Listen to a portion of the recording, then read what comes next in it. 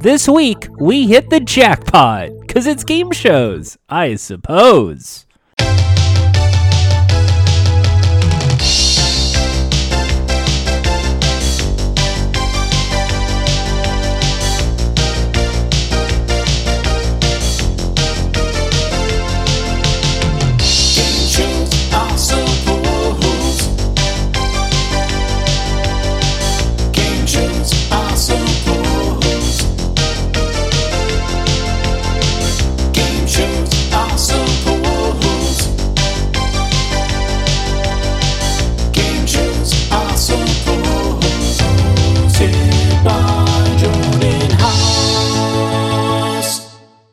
Hello, everybody, and welcome to the Niche Podcast about the one thing that I know something about: game shows, I suppose.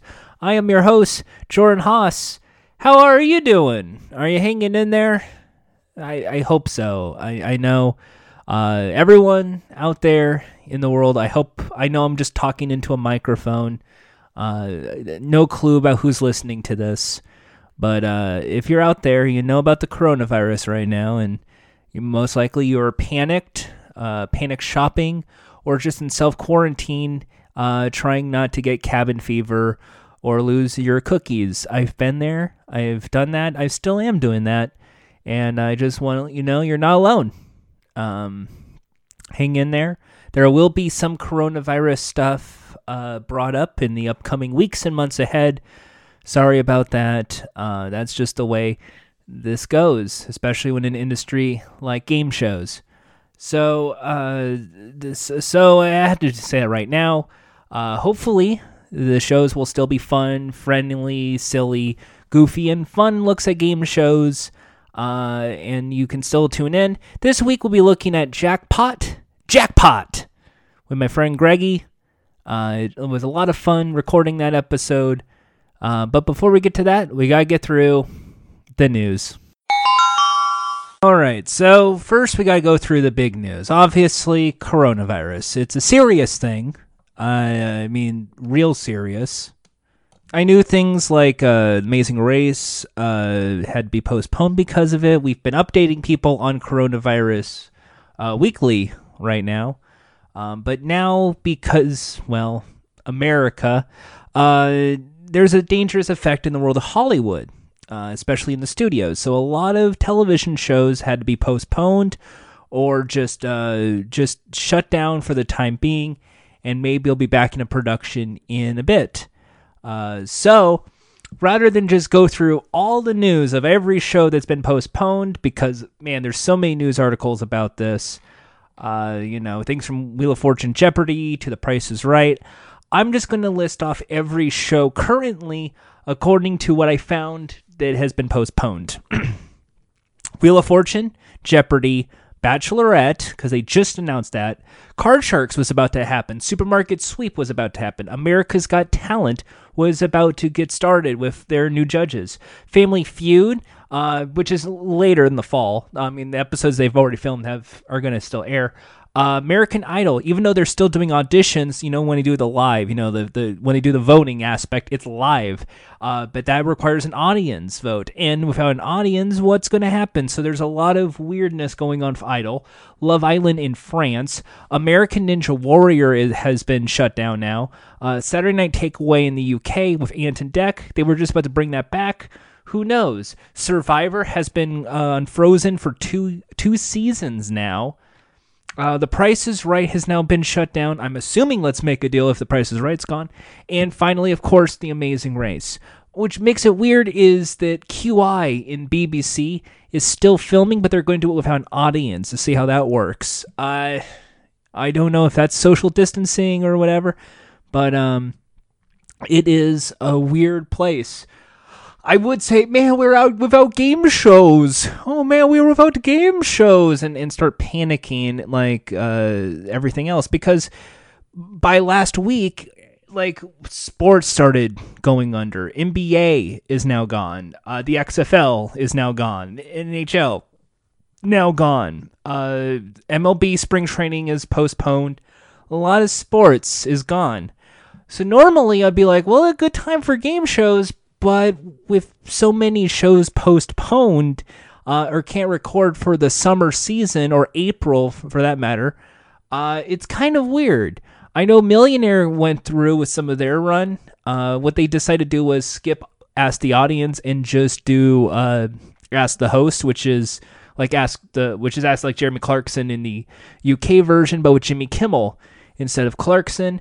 I assume they were going to do all 4 Lifelines, but I guess they decided to just do 3 just to play it safe for right now.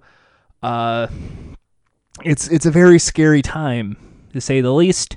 I know a lot of productions are on hold. A lot of production people are going to be without pay for weeks, if not months. So it's a very scary time. I know a lot of people are panicked and worried about money, how much they have in their account, how much can they live off of, rent and all that. And I'm not going to name names, but man, someone once said that doing Twitch streams and podcasting is, a sign that you failed as a person. And I'm just going to say, because I know they're not listening to this, eat shit and die.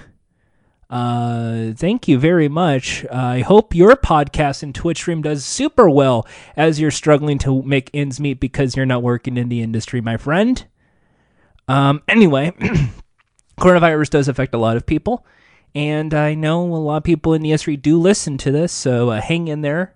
I know a lot of people outside of the industry who are just casual fans are also struggling with this. Maybe they work in retail and they just had to close down the shop. They had to close down their shop. Maybe they work in hospice and they can't, or maybe they work in nursing and they're going to get lots and lots of calls. They're going to hear people have coughing and they're going to think they have the coronavirus, when in reality it's just like the common cold. Or even worse, no one's going to do anything because, oh, I'm fine. And then like 10 days later, bad things start happening to them. It's this weird frustration of a pandemic that is rough. And I know a lot of people are self-quarantining right now. A lot of people are now going to be streaming a lot of stuff. They're going to be on Twitch and watch stuff. They're going to go on YouTube and watch stuff. They're going to do podcasting. They're going to try and make ends meet for the time being. I say go for it, but I know this industry well enough to know, and I know this now enough, that people who are going to start doing their little podcast and Twitch streams, they're doing it now, but then when the new normal phases out and they have like an opportunity to go back to work, they're going to drop you like a hat. So I'm not going to name names here, but maybe don't give them an inch. Just saying. There are a lot better people in this industry. Lots of people who've done podcasting and news shows like this one for years. Support those people. Support the little guys who are doing game show podcasting or just any podcasting for that matter. Because what you're going to see in like 2-3 weeks, months, is going to be every weird celebrity or comedian or host or YouTuber trying to do a podcast, trying to do a Twitch stream, just trying to get out there in the internet world yet again. And it's going to be like a way to be temporary, and it's just going to be, and I hate to say this, embarrassing. It's going to be embarrassing that I say just hold off. You don't have to do what I'm doing. You don't have to try and nickel and dime. I know you need a side hustle right now, but please hang in there. If I can guess, I'm going to say the studios will be back in about a month with audiences. It really is just short term for the month of April, and then right around the end of April, May is when the audiences will be back. So if you can figure a way to survive for maybe 6 weeks, you will be okay. But I've been in this position for 3 months now, and I've done this podcast for over a year to know it really messes with your head. Do not do this. I'm trying to warn those people starting their new career path in the world of online content. Don't do this. It's bad for your health mentally. I'm telling you this right now. And for those of you listening going, oh no, my game shows. Oh no, my game shows. Because I know you listen to this podcast because you're a game show fan. You're like, oh no, my game shows. Oh no more game shows. Oh no. It's no big deal. It really is no big deal. You have Buzzer on 24/7, a game show network featuring original content. They have recorded like 40 new episodes of Masterminds. They've recorded all these new content. They will be fine. You will be fine for a while. Hang in there. Enjoy. And plus, it doesn't have to even be new shit, like there is a lot of old stuff you can be looking at on the archives. Start tape trading, start looking at digital archives, maybe start digital archiving. If you want to do something in the game show world, maybe start digitally archiving game shows, preserving television history as close as we can, and see where that takes you, because I think that is a very big, important thing going on right now, especially in the streaming market world where our face is just covered in 24/7 pundit media news, and we're just like getting into panic attacks over what's going to happen day after day. You want to distract yourself real quick?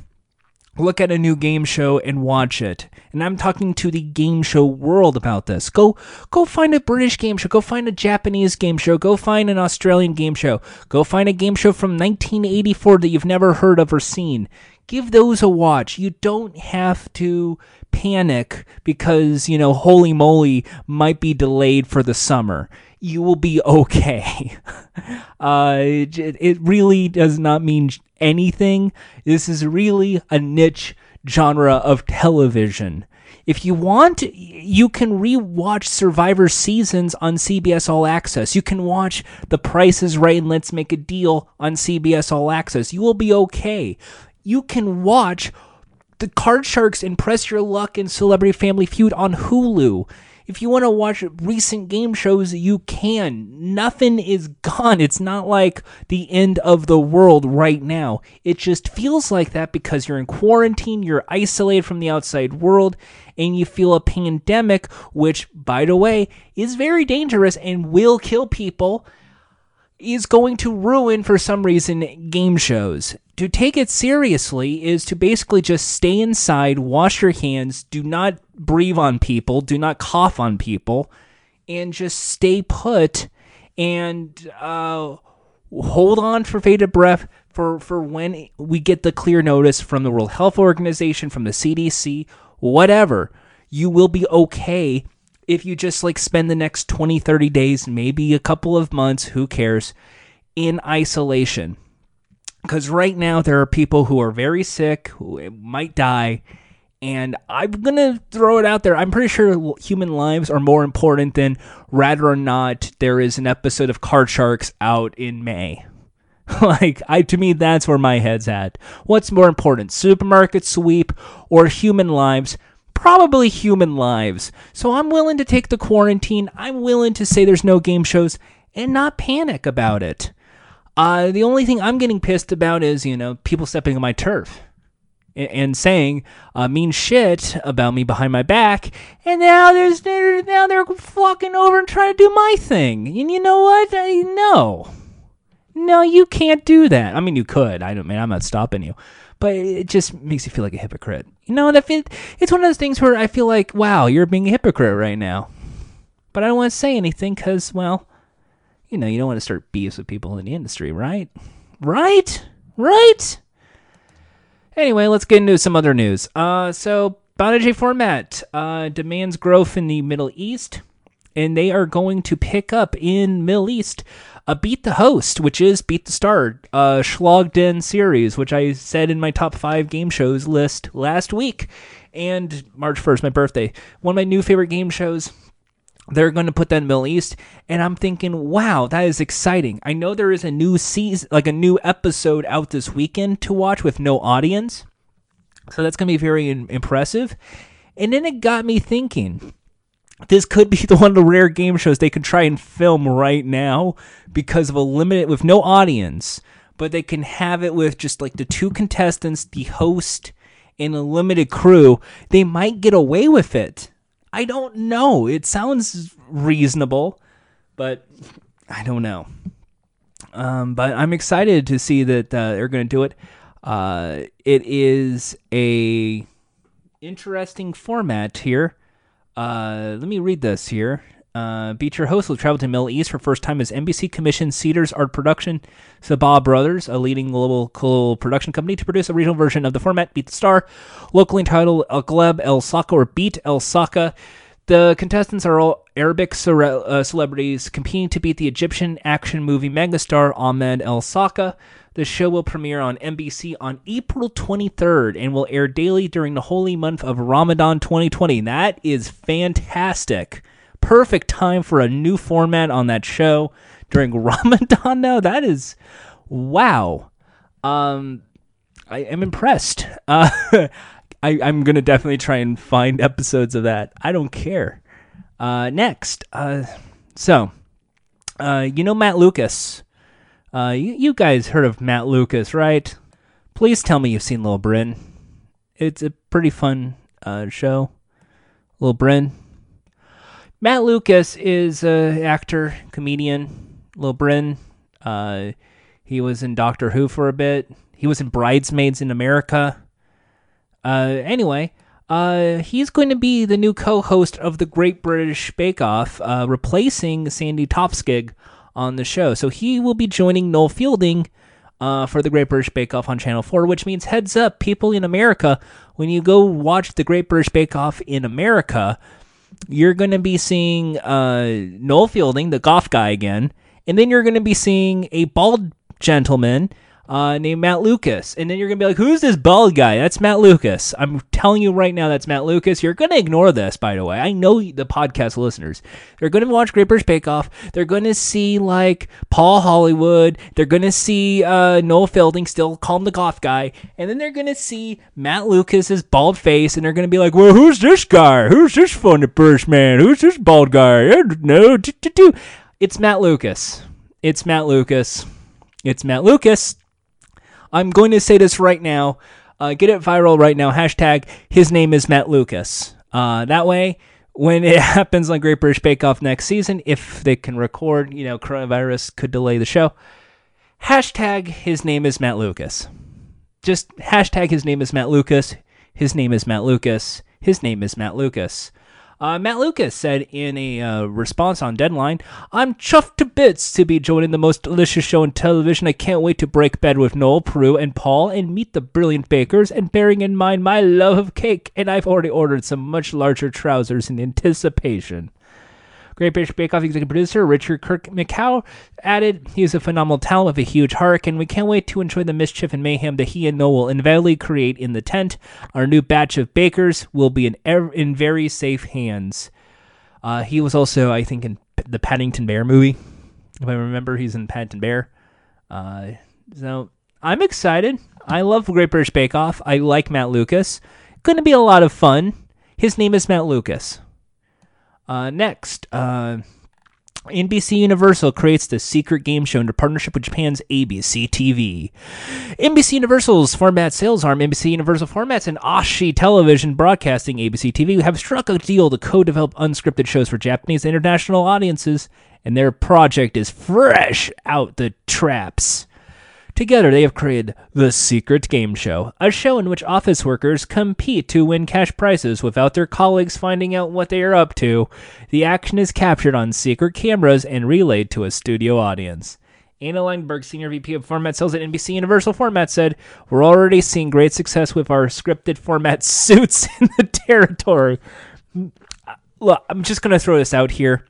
Maybe Suits was popular not because of the format. Maybe it's because of Meghan Markle being on it. So with ABC's unraveled market know-how and expertise, we are excited to introduce what we hope to be a non-scripted hit for local and global audiences. NBC Universal Formats agreement with ABC TV follows some partnership in Korea, where it worked with NBC to create shows including The Game with No Name, which aired on NBC. NBC. Anyway, I think that's an okay thing. I mean, formats, it is what it is. I mean, a game show is its format, and NBC Universal going into the merging of work and formats is basic of unscripted television. So this is one new revenue stream for NBC Universal. Sounds to me like the Secret Game Show does seem like a Japanese-centered game show because hidden camera pranks tend to do well in Japan, as does reactions. So I'm guessing if they do the audience reaction to what's been going on, they'll get celebrity guests to see what's going on as well. And because it's set in an office scenario, it's going to be like the Japanese salaryman stereotype, but played for comedic laughs, which I think might be interesting. I don't know how that would work translating to an American format right now. I want to see this format, though, but something tells me it's going to be kind of like Fire Me, Please, and I don't know if that format works. Next, the last piece of news here. Last piece of news. We're done. Well, actually, two pieces of news here. We're Legends of Hidden Temple's casting.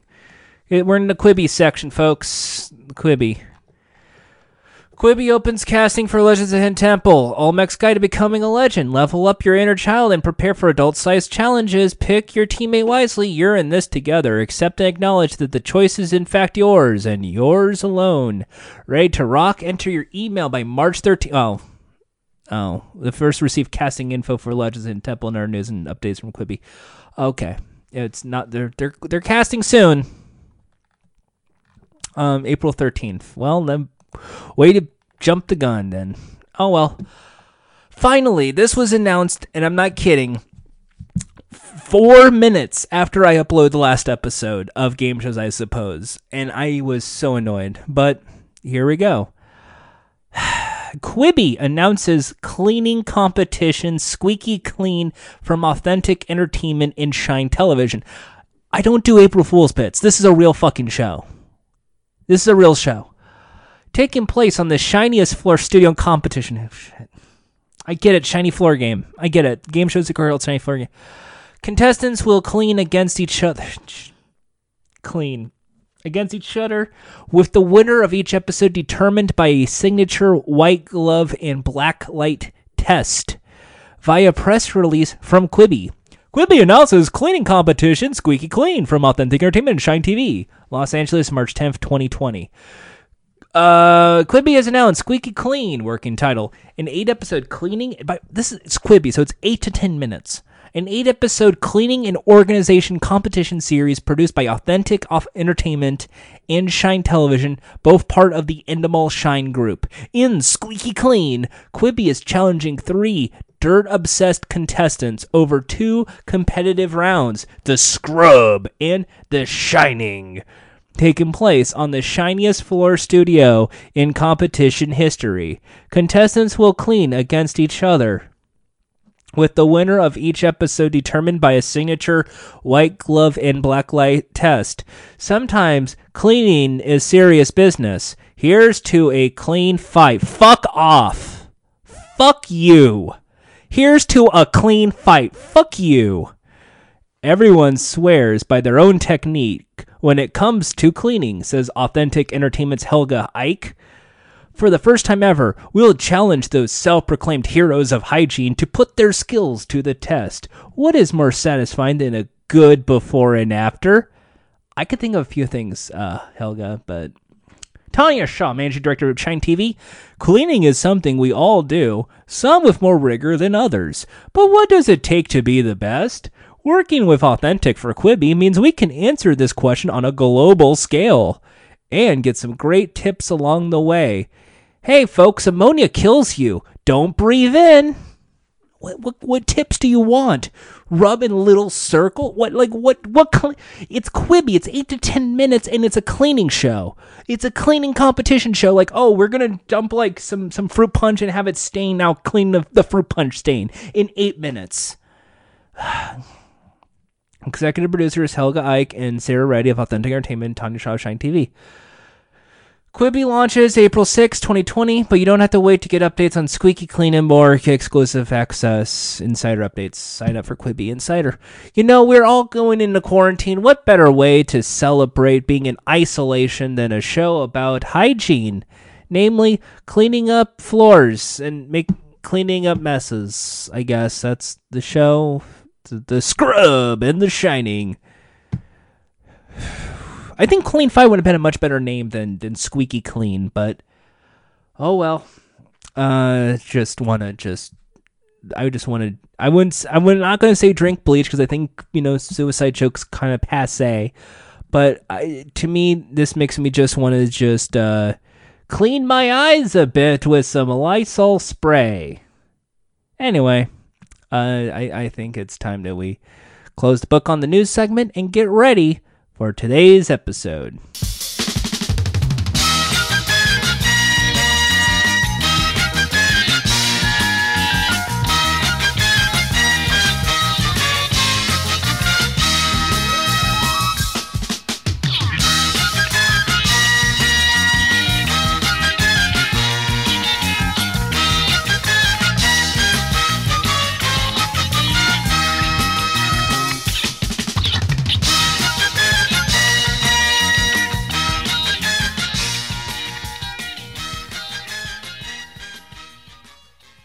This week's episode is Jackpot. One of my favorite game shows because it involves one of my favorite game shows, Jeff Edwards. One of my favorite game shows is the new Treasure Hunt that he hosted, and he had this great personality to him, especially when we talked about Starcade. Fun fact, when he hosted Jackpot and New Treasure Hunt, one was in New York, the other was in California, and he had to commute back and forth. Jackpot was filmed in New York. New Treasure Hunt was in California, but when Jackpot got canceled, Jeff stayed in California. There's been board games for this show. In 1974, the TV Jackpot game with two different covers, but yet the same format. It has been one of the most fascinating game shows I have ever talked about. It's a game show format, by the way, that appeared in Welsh as Jackpot with Kevin Davies, and in one with Roderick Ogden Williams in 2012.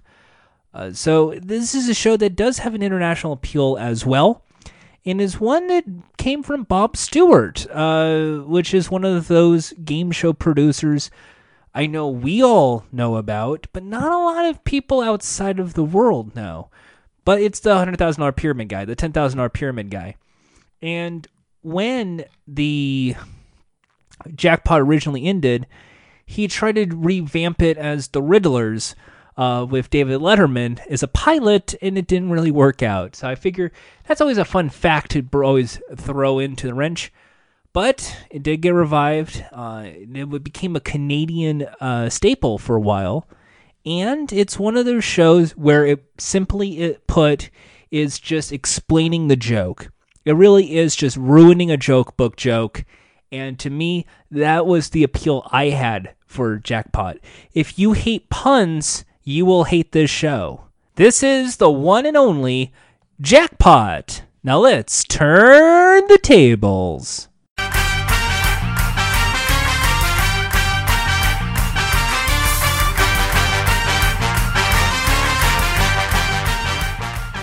With me on the line is a podcast giant and one of the power gamers of the Power Warriors Twitch channel. Ladies and gentlemen, let's give it up for Greggy. Thank you. Hello, people. Yes, I'm Greggy, the podcasting Superman.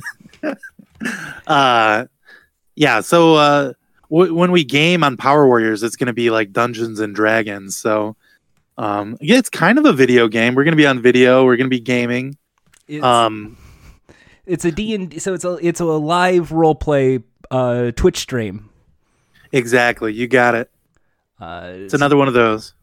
Yeah, but you know what I like is the some of the people that you have there are people I'm familiar with from some of your other podcasting groups. So it's always a lot of fun. Yes, exactly. And this one I'm doing, and like you said, I'm a podcasting giant. So you had a huge say in this podcast, Greggy. Maybe people may not know this, but the early episodes was just me bantering to myself here. Mm-hmm. I gave you a little bit of tough love. And But I think it made game shows, I suppose, the beautiful experience it is now to listen to. where it's now me bantering, but now here's an awkward guest going, I don't know what the fuck to say. But no, thank you so much, Greggy, for doing, because now a lot of people have actually now like gone onto other people's podcast or have decided to do their own podcast or rip me off. Pieces Really? of shit. Oh, you have like, there are people who have like now a bitter grudge on me in the world of game shows. Oh, no. It's so good. Oh, Jordan. I didn't know about this. I assume you don't want to talk about this beef right now, but it's very interesting. What beef? I don't have a beef with anybody. Just Of a course few not. game show news websites. The Buzzer Boys, as they were. Oh my God, the Buzzer Boys. I'm so sick of the Buzzer Boys. Yeah, but nah, it's all fun. No, I'm serious. I hate those guys. But recently, I was over on the Prodigal Son podcast. Had a lot of fun with. Oh yeah. That was a great episode. It's a crazy show. It's a similar format to this show, I guess. Except for I don't explain the rules to Prodigal Son. Well, the rules of Prodigal Son is he is the son of a serial killer. Yep. And there's a season 2, and I don't even want to think about season 2. We still have like 18 episodes or something to watch of this season. It's a nightmare, but Yeah. just be glad you only had to sit through one 22-minute game show. You see how easy it is. Yeah. This show is much better. I mean, I only had to watch 20 minutes of a show. I didn't pay that close attention to it. Jordan, I'm sorry. Please don't get mad at me. But oh, that's what most game shows are. They're supposed to be casual shows. yeah, exactly. Yeah. It's the chillest podcast about game shows. And this is what I gave this to you because of 2 reasons. One, the entirety of the premise is just, can you spoil the joke? Can you like ruin this like 7-year-old's joke for us? Yeah, I don't know if it's jokes so much as puns. I guess puns are the lowest form of humor. But yeah, it's they call them riddles. They aren't really riddles. It's just, sometimes 2 words mean the same thing. That's the premise of the show. What if the Riddler had a game show? Not like the new like Enigma Batman. We're talking like Batman 66. Exactly. Riddle me this, Batman. If I'm a colonel and I make a pop, what am I? You're corn? That's right. It's also one of my favorite game shows. I wanted to share that with someone who's completely unknown in the world of game shows. Oh yeah, yeah. It was fun to watch. So this is a game show called Jackpot, and there's an exclamation point to give like Jeb. You have to have emphasis here. It's exciting. Jackpot. Hosted by one of my favorite game show hosts, Jeff Edwards, who has had a lot of history in game shows. People might know him from Starcade, for instance. What was Starcade? Starcade was one of the very first video game shows of its time, 1980s, like early 80s. And it was just like, here, play these arcade games. And if you have the high score in like 20 seconds over the other guy, you get to play a bonus round where you can win your own arcade cabinet. It was so cool. Oh, okay. So it wasn't like the one where you're like looking at yourself superimposed on a screen and you're like trying to jump over things. And that was Nickelodeon Arcade. And that was hosted by Phil Moore, who I apparently listens to this pod. So hi, Phil. Oh, wow. Hey, Phil. Nice to have you listen. I guess if Phil's a listener, I'm not going to ask where he ranks in the game show hosts. I would say he's one of the better children's game show hosts because he was always engaging to the kids. And plus, he used to be one of those warm-up acts. He used to be a warm-up actor. Oh, damn. I also heard he used to be a Green Beret. Is this true, Phil? Let us know. Kids, if you're not laughing. Yeah. So with Jackpot, it's this premise that can best be described as puns, fill in the puns, mixed with Deal or No Deal. Oh yeah, true. With like a progressive jackpot game. Mm-hmm. It's kind of a weird Deal or No Deal where like if you guess the wrong briefcase, the model would come up and take your place in the game. It's I want that to be the show. It's like, what? This model's only making like $800 for being here, so it's like, why can't she be the contestant? Yeah, there you go. But if they got $800 just for appearing on the show, that'd be about equal to the jackpot on this game. On this show. Oh, this was an American episode. We watched the American. I didn't even dare show you Canadian jackpot. Oh wow. Because the show had more longevity in Canada. Because they later filmed it there. With wonderful jackpots worth like $3,000. Holy moly! The one I showed you had, I think, had a wonderful like $20,000 win, like a nice jackpot, a nice cash prize for mid-80s. Yep. So here's how it works: there is 16 contestants per week. It's a week of shows, not just one. It's a whole week. I only showed you one. Now imagine that Monday through Friday. And one person's the king of the hill or queen of the hill or whatever you want to say with the hill, the expert. And their goal is to pick out the jackpot. If they pick out the jackpot and get it right, they win the money in the progressive jackpot. And it's also split in half to give to the person who read the riddle. So all the people who are in basically like the jury pool of 15 are all, based on luck, have riddles or the word jackpot on them. And most of the time, you'll just hear like, for $300, here is my riddle. I come in a shell, but I'm no animal. You could say I'm pretty cheesy. What am I? Okay, in a shell, pretty cheesy. Ah, fuck, I'm out. Macaroni. Oh, dude.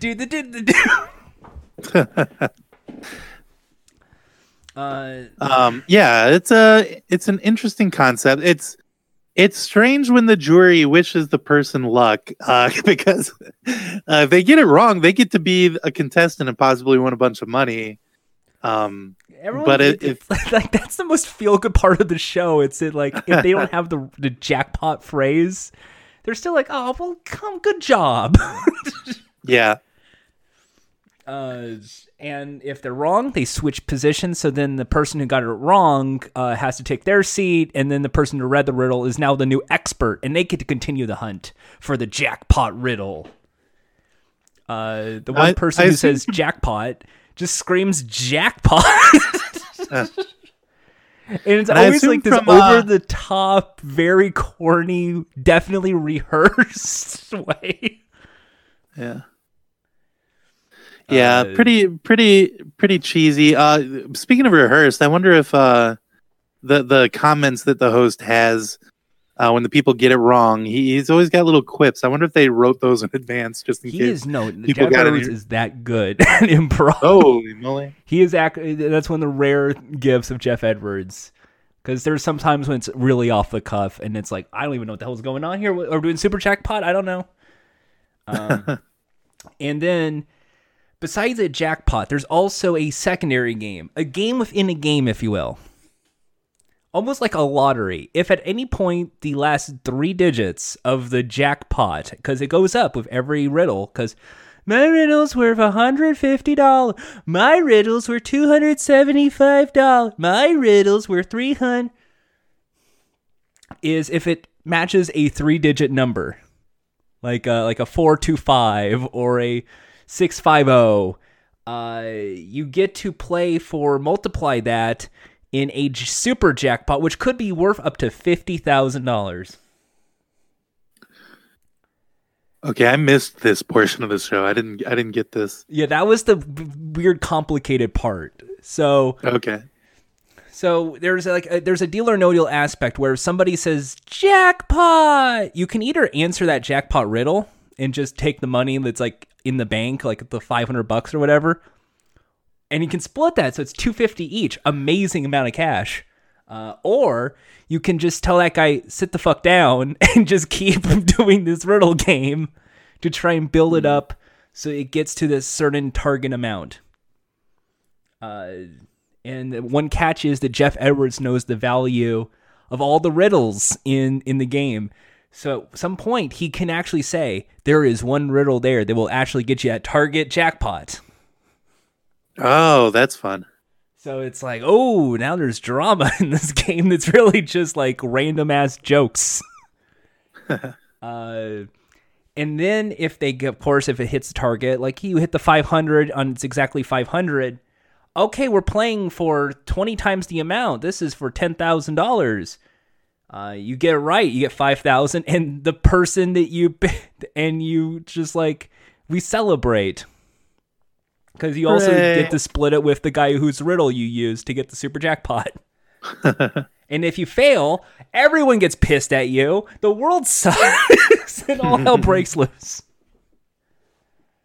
And then they change the rules up every week in more annoying ways. Because that's how game shows work. This is like one of the rare times I'll say, and this is why game shows kind of failed back in the day. Oh, okay.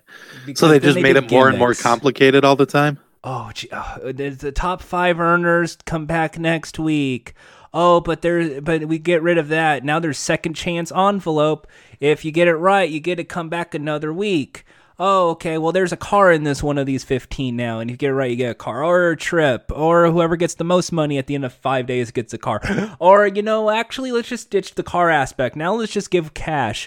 Actually, let's just do a double your money square. Can we double your money square? Actually, let's do this bit where if you pick the correct one, it goes straight to the super jackpot, but just rounds it up to the super jackpot amount. Can we just do that? Like, it's a super jackpot envelope. It's kind of rare, but it's kind of cool. And just becomes like, I don't get what the hell's going on. Yeah. Yeah, that seems like too much. It's overwhelming. It's so... I did see in this one, the show does the classic 80s thing where one of the things you can win is like an item that they were given, a promotional item that they say is worth like in this one it's a 27-inch TV they say is worth $870. Like, that's insane. $870 television. It also was like what I thought was fun was just because this was the 80s American version. This aired on USA Network. Is just how I hate to say dorky, but this was like 80s as game show because this was like blue bright background. Jeff Edwards wore the dorky suit. Yeah, everybody's got huge grins on their face as they hop from the jury up to be a contestant and everything. And if they're wrong, it's the aw shucks. Yeah, exactly. And then Jeff goes, "Oh, well, that's too bad. It's actually Halloween anyway." Now so you said this was on. You said this was on every day. Was it the same jury all week, or all week? The same 16 players. Okay. Well, that's okay. That's a good way to go. I think that everybody gets a turn. Everyone gets a chance. And pretty much the reason they did that is so everyone has a chance to win some money. Yeah. So they were playing it up. And then it kind of fizzled a bit because it became like there's like 3 tiers. There was a 70s edition, an 80s edition, and then like the 89-90s syndicated one. And other than that, and this was like the original jackpot, which I know you wouldn't know this. They decided this is going to be exciting because what we're going to do is a 70s graphic package, and this is going to be our Jeopardy. This is our NBC Jeopardy pairing show. And the original announcer for Jackpot in the 70s was Don Pardo. Oh, funny. So because NBC, he was the voice of it. So just imagine like Yeah. any of these 15 people have a secret jackpot riddle that will be worth thousands of dollars.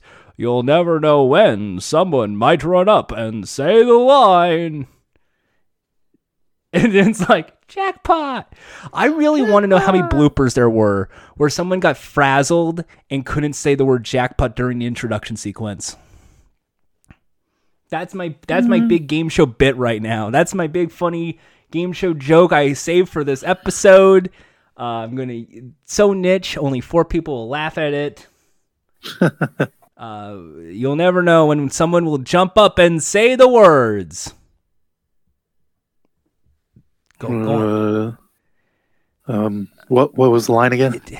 Jackpot. Just say jackpot. Jackpot. Yeah, here's your host, Jeff Edwards.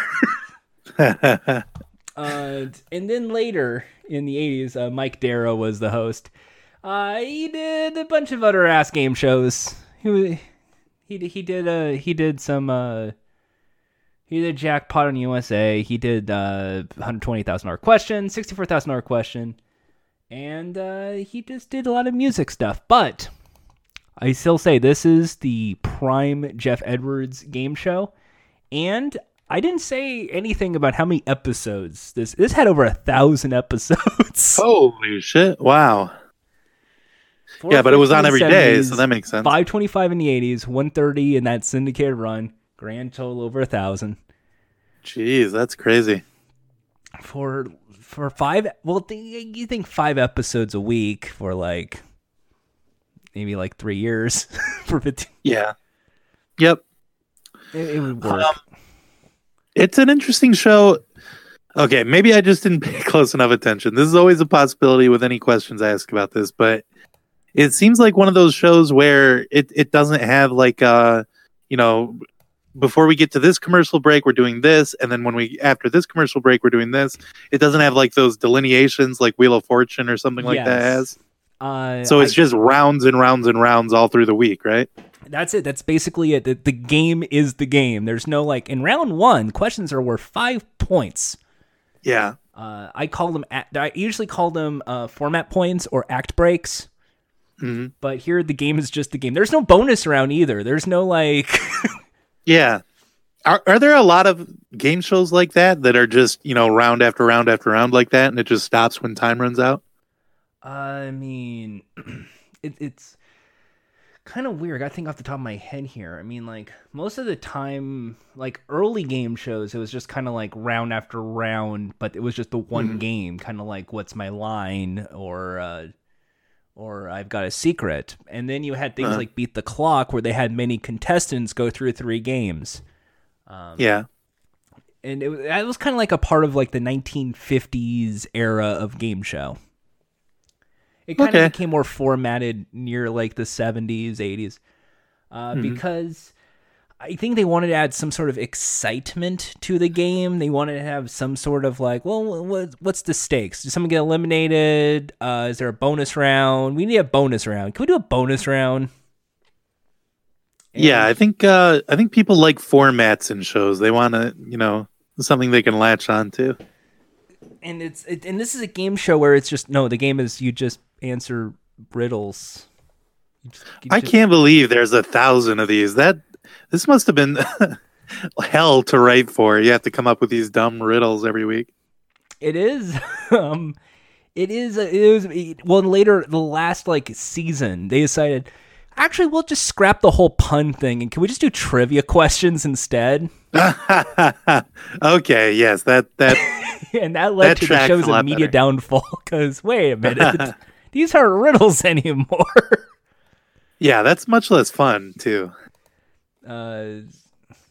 Also, I didn't even go into the world of the detail of who created this show. There had to be some asshole who created the show, right? Well, I think it was a very nice person that created the show. It is a guy named Bob Stewart, who no one in the world outside of game shows knows who Bob Stewart is. This Brooklyn, New York guy, and I thought the show had the feel of a Bob Stewart joint. The Bob Stewart. Now, I'm going to just throw in the names. He created $100,000 Pyramid. Holy. So the wordplay, word games is mostly his area of expertise. Oh, okay, yeah. He also was famous for being one of the co-people behind The Price is Right when he was working at Mark Goodson. Jeez. So he has a longevity on this. Three on the Match, which we've talked about. We have Chain Reaction, which later would have Jeff Edwards. And one of my least favorite game shows, which was called Go, which was also his. Oh, no. And it was just this weird, like, pyramid game. He's just a clue guy. His whole thing is just wordplay games and puns and joke. That's funny. But yeah, so something tells me his original idea for riddle game show was just like, can we just like have like riddles? And it's clear like a lot of the contestants were like actors. But these are people who couldn't act to save their lives. So it's because it's like you can't just, you have to say either jackpot by screaming out loud, or if you open the envelope, you have to say what's on the card, and just ran exactly like a town hall debate, like a CNN town hall. And Lisa, I hope you have a lot of luck when I read this $304 riddle to you right now. All right, this is for $304. Yeah, watching this one with the rounds that just keep going, it made me imagine like a circle of hell where the game never stops and you just have to keep going and going. This is purgatory. This is game show purgatory. You're there for the week, but it could go on for years. Yeah. When am I getting off the show to use my money? You can't. Yeah, there's 1,000 episodes, but it's the same 15 contestants the whole time. For $520, here is my riddle. For $94, here's my riddle. Someone please kill me. I'm used to horsing around, but I always love to have ranch dressing. What am I? Horsing around in ranch? What are we talking about? I always like when it's so very, like, obviously, like, they couldn't figure out, like, deductive reasoning on these riddles that, like, Jeff just basically had to do, like, 3 points. Yeah, it's funny when people, like they say something, like they take a guess at it, but if it's not, like, a pun, it's not going to be right. There's no reason to guess, really, I think. And it's just... It's like, why even bother? Why even take a chance at so there was I mean, they did try a bonus round once in a pilot episode. It was just like, get as many rolls you can, you win some money, but no one cares. It's all about the bonus round. It's all about picking the right number. And it's kind of what I need to figure out here is, like, because this is one of the weird things. Obviously, you've never heard of this damn show until like a week ago. Right, yeah. What if I told you there's like a whole community out there wanting a revival of the show? Well, I'd believe it. I think you game show freaks are crazy. You don't want to. You can go harsher. Go a little harsher. Go on, Greg. Go. Go a little harsher. It's fine. Game show freaks. I'm sorry, Jordan. I apologize. Yeah, no, but I do believe it. I'm just saying. I'm with you on this. The game show fandom is weird. There are people who obsess over 1970s game shows, and it's like, I could see it, but you try pitching that show to like an NBC executive in 2020. Yeah, this show would not be a good show to have on TV right now. It would not work, I don't think. Unless you're going for like a British Bake Off, like everyone's going to be friends. It's like... That could maybe work. like that's the main premise point here. I usually do is like, should the show be revived? If so, how? And I'm sorry, Greg. I wrote it down. You wrote what then? I wrote down how to revive the show. Oh, how do you do it? Well, we're not doing Monday through Friday anymore. I think that's bullshit. I think that would just make it cheap, and you'll just be seeing garbage things like, "Hi, this is my $40 riddle." No. Because what I've noticed is the hottest things going on right now: Great British Bake Off. Got your little bake on. You've got reality television. What makes these shows so common?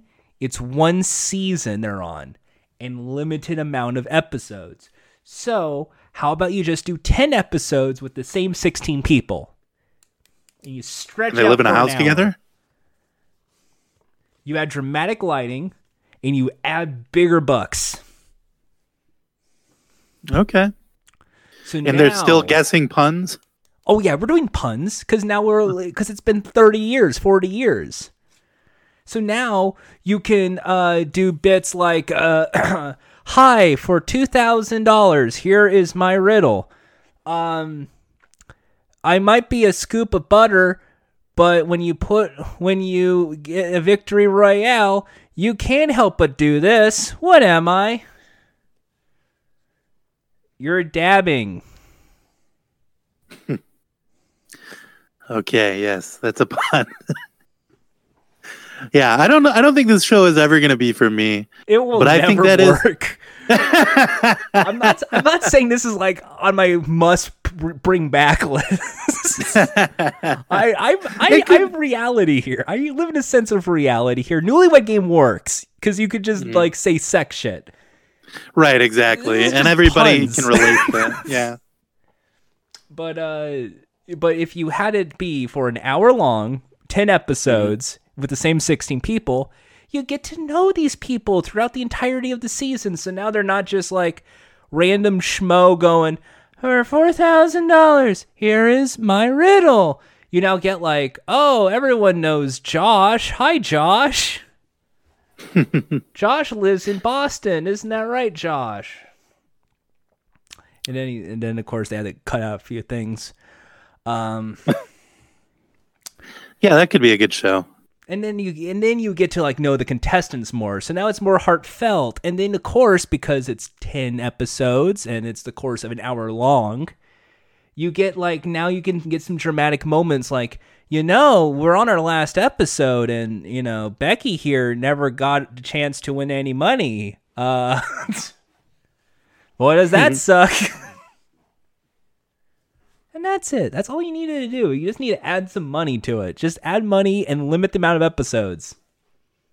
Yeah. And then dramatic lighting for every jackpot. And I think you're onto something here too. You brought up something. Everyone's way too nice. What if you get the jackpot right, you get the money. If they get it wrong, the guy who read the riddle gets the money. Now you cutthroat. Yeah, that could be good. Because you gotta get something there. I don't know about prizes, maybe a prize. But I think that's the only way you can do something if you're going to do a jackpot modern day is limit the episodes to like 10, same people, hour long, and maybe I think you're right. Get rid of like puns. No, I don't know. I think that's the thing that's unique about the show. Would you want to do like puns with like with some sort of like trivia then, or you just do a whole celebrity season of jackpots? Yeah, that's what they would do, really. They would just do a celebrity jackpot. Hi, I'm Colin Jost. Well, I'm here with the Oliver Queen, the guy who plays Oliver Queen in Arrow. I'm here to play the teacher from Glee. Coolio, because every celebrity edition has to have Coolio for one reason or another. Yeah. Hosted by Jane Lynch. And we got our host, Jane Lynch. Jane Lynch hosts. Or they could go the other way, I was saying, and just stock the show with convicts. And the rounds never end. It just keeps going and going, and they're just stuck there. This is so what do they win? They win minutes off of their sentence. For 3 minutes off your sentence, here is my riddle. Yeah, that would be good. And you could just, I mean, these guys haven't been watching TV. You could just reuse all the riddles from the 1,000 episodes. Oh.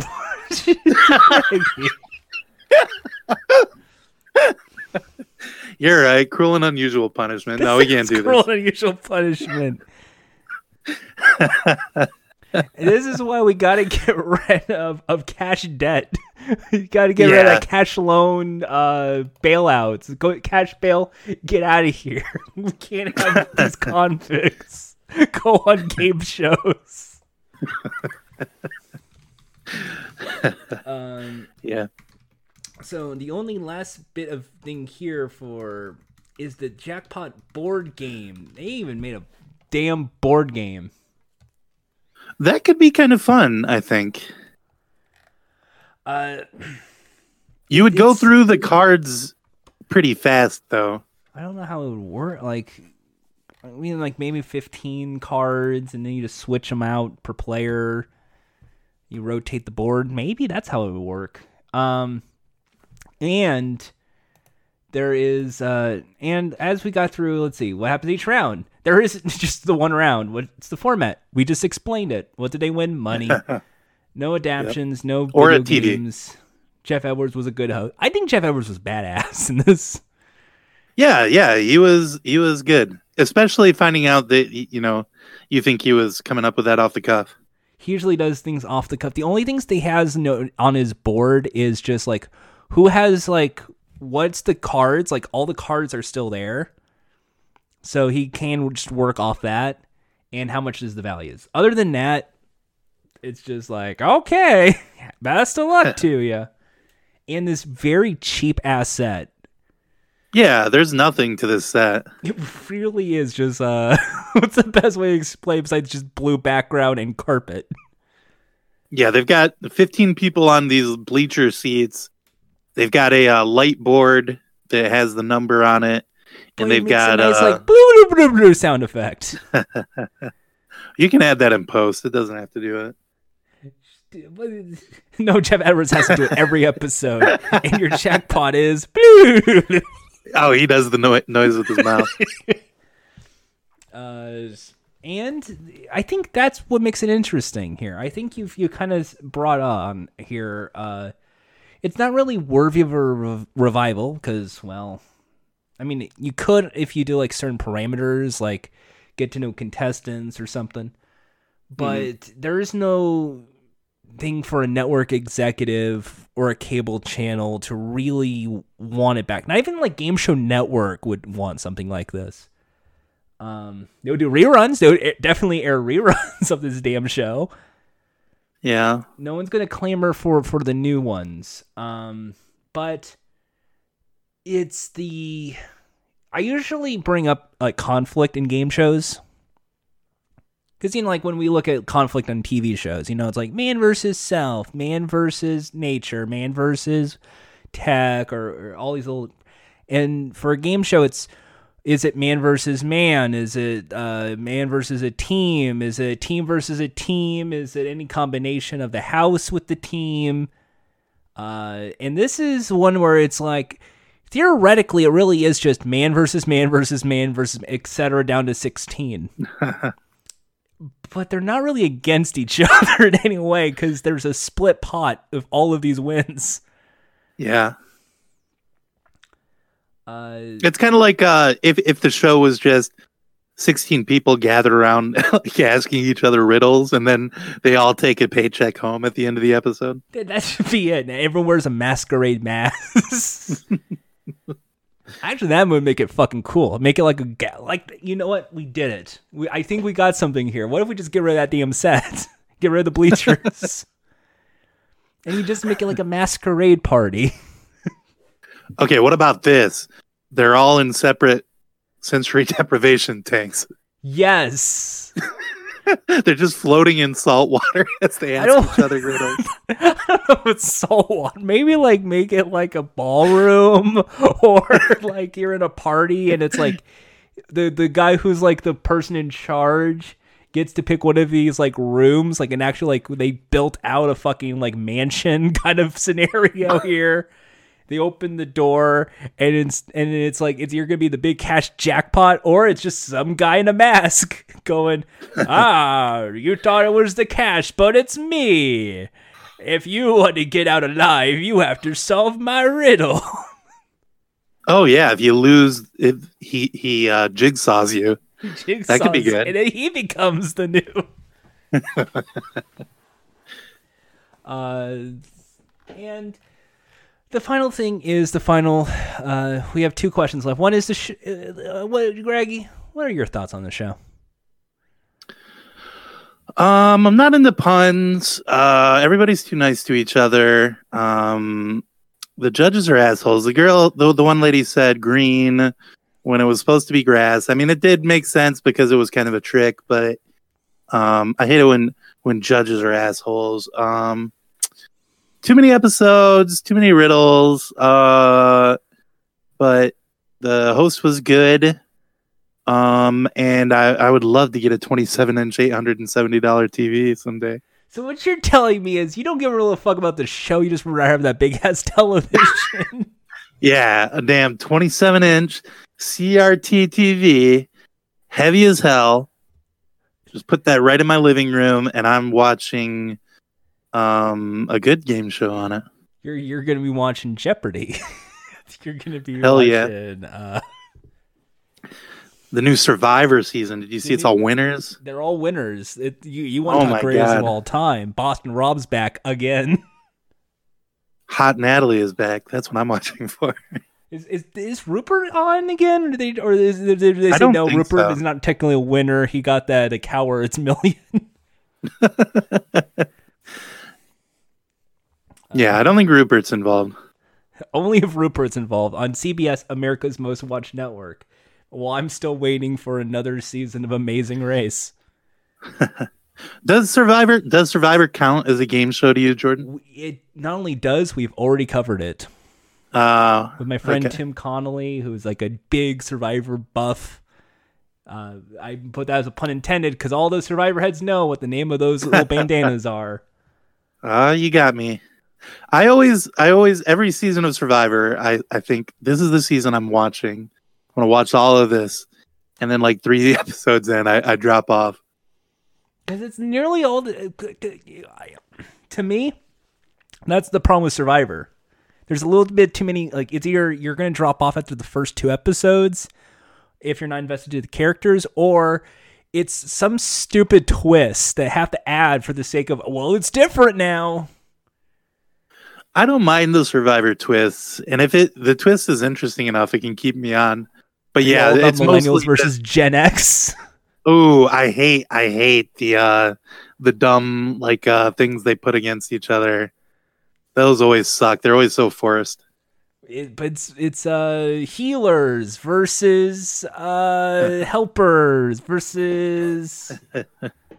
Oh man, blue collar, white collar, no collar. That was the worst one I've seen so far. Remember when it used to be something cool like it's Survivor China or Survivor Philippines? It was like, that was a location. It kind of made sense. It would be kind of cool to do like Survivor Detroit. Like you have to, live in the city, but you have to like live outside in like a park or an abandoned building or something. They kind of tried that a few times without the voting off Castaway thing. Okay.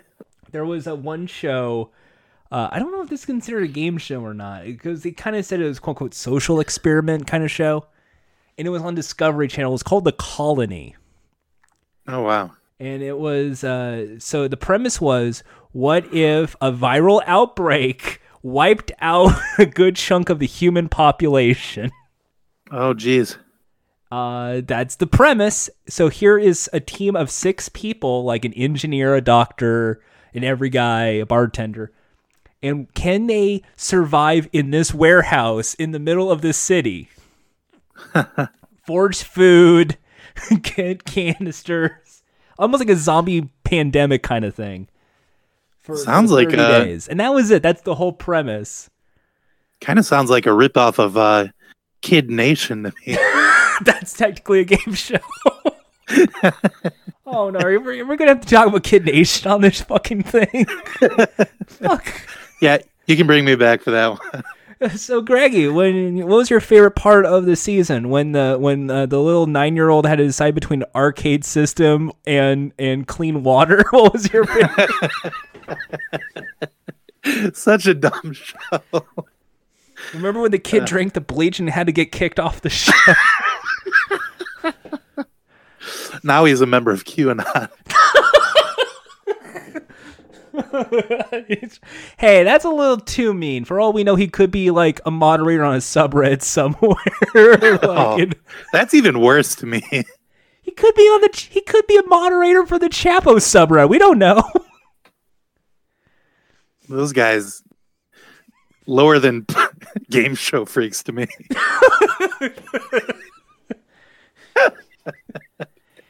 Somehow okay, now I'm gonna apologize again. I have to. The only person who's been more demeaning to my fan base is probably Mike Mitchell right now. Oh yeah, everybody's gonna hate me. Sorry. So far you are not the meanest person we've had. Sorry to all those supposers. I still think it's Jack. There. I still think Jack Allison's the meanest. Oh yeah, he's impossible to beat. I'm not even gonna try. I mean, like sometimes that Jack Allison guy, he just wrongs me. He just rubs me the wrong way so much. Sometimes, you know what? Sometimes I think about doing, Greg. I don't tell anyone this. Sometimes I think would be great is if I got on Instagram stories and just talk bad about him. Yeah, that could be good. Like it, those you could delete them right away so that you would never find out. I'll get a new Twitter account called Freddy Thumbs. No one will know. Yeah. But no, like he was like but it was only because he was like, "Hi, we're talking about," because it was like early on when we did this. I was like, "It's The Masked Singer. It's a good show. It's from Korea." And then he's just like, "I don't fucking get this." Yeah, that show is kind of nonsense. I mean, so they just like take off each other, and we're supposed to know like someone had a big breakfast. That's the big clue. Like I think this one would have made more sense to Jack as just a TV show, No, if I gave Jackpot to Jack, first of all, I want him to change his middle name to Pot, and then 2, right. He would just be like the same thing. Like this is it. This is the show. And it's like, yes. Now imagine that 5 days a week. The only upside is you hear that cool theme song, that do do do do do do do. Other than that, nothing. So before we sign off, Greggy, I have time for one final question. Oh boy. Here is my riddle. I can be seen or heard, but that's just my file. I got my name from digital peas in a pile. What am I?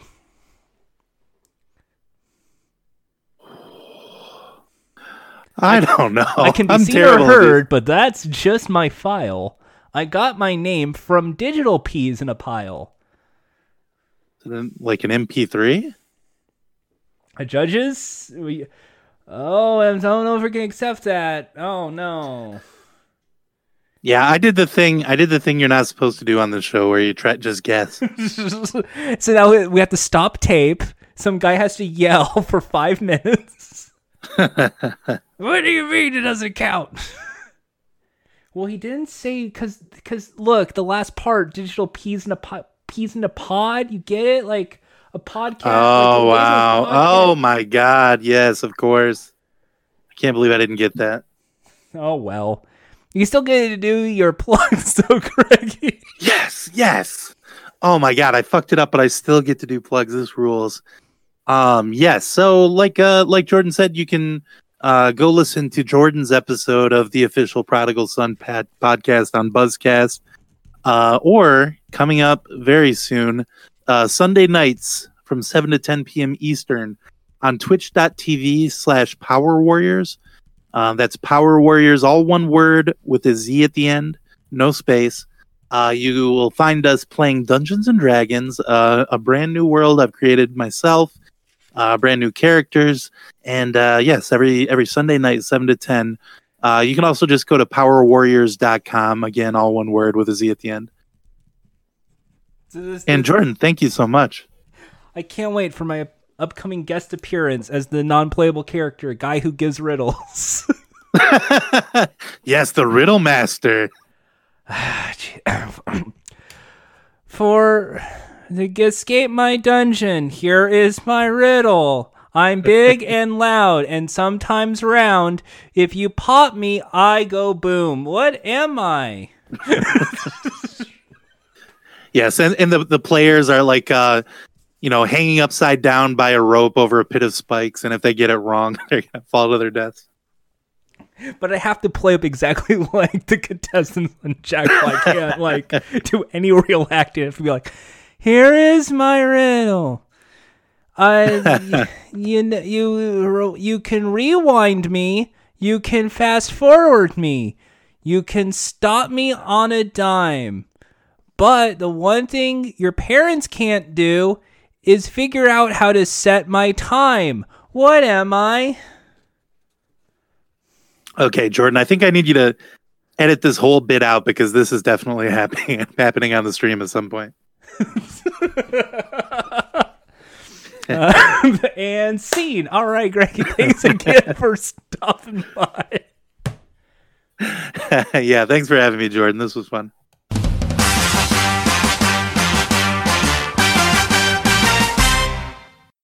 Thanks again to Greggy for stopping by. I had fun going on the Prodigal Son cast. We recorded this like months ago, so check him out at the Greggiest on Twitter. That's TheGreggiest. Lots of fun over there, and maybe listen to 278 while you're there as well. One of the biggest minds in podcasting, one of the funniest people I love talking to. I had a lot of fun talking about Jackpot, trying to figure out how to update this classic game show, one of my personal favorites, and I wish I had some time to update this, but unfortunately, due to a lot of pandemic stuff going on, a lot of busy stuff at work, I couldn't really get around to really coming up with some fun facts, but here's a couple. The largest super jackpot won in the format's network or syndicated history was $38,750, split between two players. In an interview with Jeff Edwards, there was a rumor that someone actually managed to win $50,000, but no proof of it has been given. There were special riddles around the time of the season, such as double dollars, which would double the answer to one of the riddles, which doubled the jackpot at the time. Instant target match, if the riddle was answered correctly, the jackpot would be automatically increased to match the target number, giving this player control to answer the super jackpot riddle. Bonus prize, which was a little small trip or vacation. A return trip, which was in the USA and syndicated versions, where if you answer the riddle correctly, both players, the King of the Hill or Queen of the Hill, and whoever was the one giving the riddle, would be returning for an extra week of shows. All weeks were self-contained, meaning that a game in progress on Friday would not continue the following Monday. If time ran out in the middle of a Friday show, the jackpot riddle would be played immediately, which was referred to as an automatic jackpot clue. NBC's version, the dollar amounts range from $5 to $200 in multiples of 5, and the person in control was called the expert. To determine the value of a super jackpot, a number from 5 to 50 in increments of 5 was chosen. To make the super jackpot, it'll be $500 times whatever. So, For instance, it was chosen random, and it was multiplied with target number to make a super jackpot. So $500 times 30 would be $15,000. If the target number is $995 and the multiplier read 50, the super jackpot would be automatically set at $50,000. Bob Stewart Productions simply threw in the extra $250. Edwards would occasionally read a disclaimer due to long-standing game show federal laws, which explained this change in the rules. The super jackpot could be played in one of two ways. Early episodes, if a player won the jackpot whose last three digits match the target number, the players, Jackpot Riddler, would split the super jackpot. In later episodes, the expert had to answer an additional riddle posed by Edwards, and if it was answered correctly, two players would split the super jackpot, choosing the player that had the super jackpot wild card and correctly answering the super jackpot riddle as posed by Edwards. There are 3 other changes made when super jackpot rule changed. Originally, the player who answered the most riddles in the week won a car. This was later dropped, and instead a card was given to any player who correctly answered all 15 riddles in the same game, which I enjoy. After a week-long experiment in February 74, when it was called the Valentine Riddle, most games had a double bonus riddle, which answered correctly won both players a trip, usually somewhere in Mexico or the Caribbean. The randomness of the multiplayer changed, with each number from 5 to 50 had equal chance, except that 15 and 20 were twice as likely as the others. This was filmed in NBC Studios in New York City, and Don Pardo was the announcer. For the last 13 weeks, format was altered with changes. The target number was dropped. The super jackpot was established at random by an expert pressing a button, which could be anywhere from $200 to $10,000 in $100 increments. Riddles were dropped to favor of straight general knowledge questions. Why? When the jackpot question was found, the expert would either try to answer it or go for a super jackpot. When a new super jackpot was established, if the jackpot was wiped out, however, jackpot questions was the last one found. In Canadian versions, they're called the King of the Hill or Queen of the Hill. The title would carry over in the syndicated version. The jackpot riddle would be anywhere between $4,000 and $9,999. Highest ever in the syndicated version was $8,200. Jackpots are at $100. Dollar amounts range from $50 to $300. Jackpot riddle is not found. King of the Hill, and the person jackpot riddle had to trace pre-places regardless. If the jackpot riddle was not found until the last player, an extra $1,000 was added to the jackpot in Season 2 $10,000 Riddler contest, in which the player who answered the most riddles correctly over a period of 10 weeks won a bonus of $10,000. The winner was a bonus of Bob Holtquist of Belleville, Ontario. Belleville, Ontario. For the final 6 weeks of the second season, the player who answered the most riddles in a single week won a vacation package and $1,000. Final season, there was a special riddle called the $50,000 riddle. These riddles were consistently harder than the ones asked, and all players who correctly answered them split $50,000 at the end of the week. 3 contestants entered this riddle correctly during the season, except one of the show's weeks when only one person won the $50,000 all by themselves at the end of the week. Starting Season 2, any player who ran the board, all 15 riddles, would have won a new car. And then in 89-90, jackpot riddle was answered correctly. Super jackpot riddle returned. Bleacher contestant asked a riddle, blah, blah, blah, blah, blah. Make a guess. They were ready to win jackpot. King of the Hill ran the table, $1,000 at a jackpot. Super jackpots, $10,000, $25,000, $5 increments, $50 to $200 as well. Well, okay. That's fine.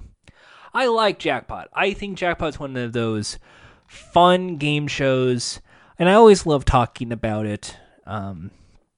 It's weird to see things like Hollywood Showdown show up after the fact, but we'll talk about that another time. But now it's time for the 110-part series exploring every pricing game from The Price is Right. This is the Pricing Game Spotlight.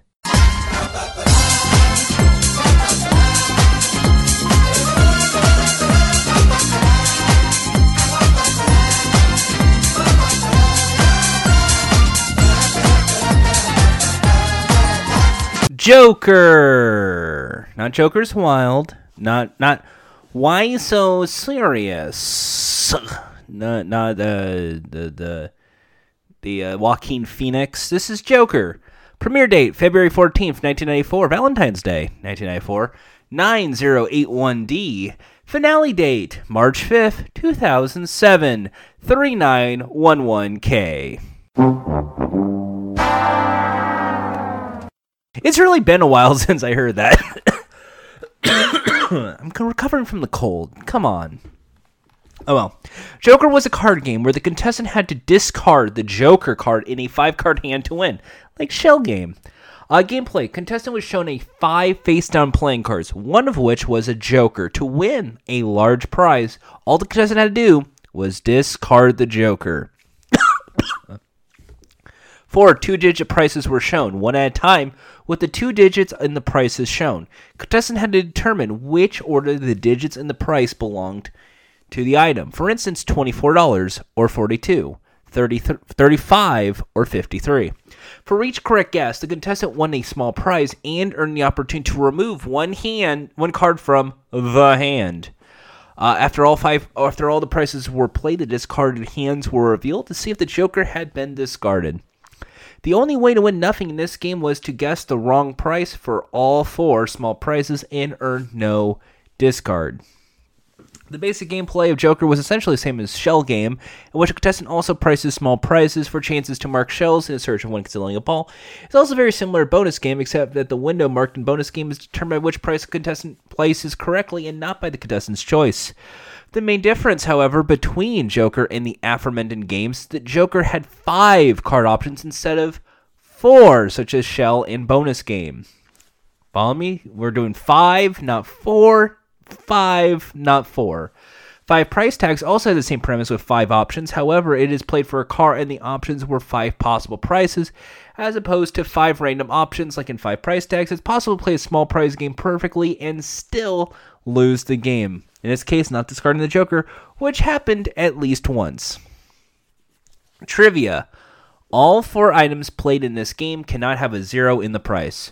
The game and Step Up are played 80 times before it was retired. The most number of times this game was played in a season was 11. The cards are taken from the Hit Me deck. That's right, Hit Me. Remember the 21 game we played? Remember that? Only exception, of course, being the Joker, which is exclusive to this game, and there are no face cards in this game. Retirement. The game was officially retired on April 2008, even though its final playing occurred in the previous season. It was intended to be reintroduced into the rotation on February 29, 2008, one day before my birthday. However, by that time, Roger Dobkowitz decided to retire it, and it was replaced by bonus game for that episode's taping. Strangely, the last time it was played, the small price display malfunctioned. In a conversation with a fan posted on a Price is Right fan site, Roger Dobkowitz noted the game had fundamental problems. One was an awkward reveal, and second, a contestant could earn all 4 small prizes and still lose the game. Really? Foreign versions. In the 2006 version of Price is Right, Joker was called Joe Kerr, a reference to Joe Pasquale, the host. Presenter. The title of the French-Canadian version of the Joker was actually translated to 4 Aces, Le Quadre As, instead of calling it Joker like most versions, even though those 9 in English tend to. Vietnam's version of Joker is called Chu Tu. The game's board is regularly used in the UK for The Price is Right. As an oddity, most of Vietnam's props closer resemble the US counterparts. Unlike most of the countries, Joker is replaced with Chu True, and the other 4 cards had the show logo when the cards were revealed. When the game was revived on August 24th, 2019, it's back, the design of the game's board has changed, making the game's board a replica of the US version. In Holland's Cash and Carlo, the contestant is given a free discard at the start of the game. As a result, however, the contestant could only price 3 items. Spain's El Precio Justo, at least during Carlos Lozano's run, called the game Commodin, which translates to wild card. The game, however, is played just like the US, and its prop was also based on the version BPIR used, as with most props. Joker I like the idea of like a swatch the price thing, like is it 45 or 54? I like that. That's what I like about Joker. But the reveal of which one's the Joker card to discard, I mean, I used to like it, but it's too tough. I think if there was like a cash incentive, like for each one you get right, you also get like $100 or $1,000, or that there was like a way that it was like if you had 5, you win. Something would be interesting with that, but the fact that you get 4 out of 5 chance, it doesn't work that well. And that's why I think Joker flopped. And I mean, like, it could have been better. It could have been better. But, or what you could have done for Joker is you put the small prizes, and then it's like, for each one you reveal, it could be a small prize, or it could be a large prize. And you have it be like a television, $100, $500, $1,000, and like the trip. And it's like for each one you get of these 3, you get a choice. You can't get all 5 prizes, but You can get a small prize, a big prize, a medium prize, something to make this stand out. Because the way it was with Joker, it just did not work, and I think that's why it flopped. But I do like the idea of and I think that should be a mechanic that's used in later games. Is it something where is it 28? Is it 82? I like that. That's like a fun little twist on a pricing game. Did I say just bring that back? Next time on Pricing Game Spotlight, we are going to go side by side.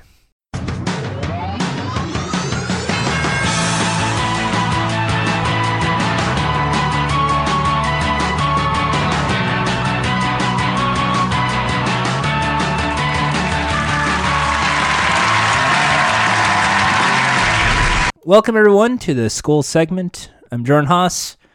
There's no game shows to review this week, so I kind of did some pre-recorded videos here because, as you know, we love to talk about game shows here, but a lot of people kind of don't know my viewpoint of game shows.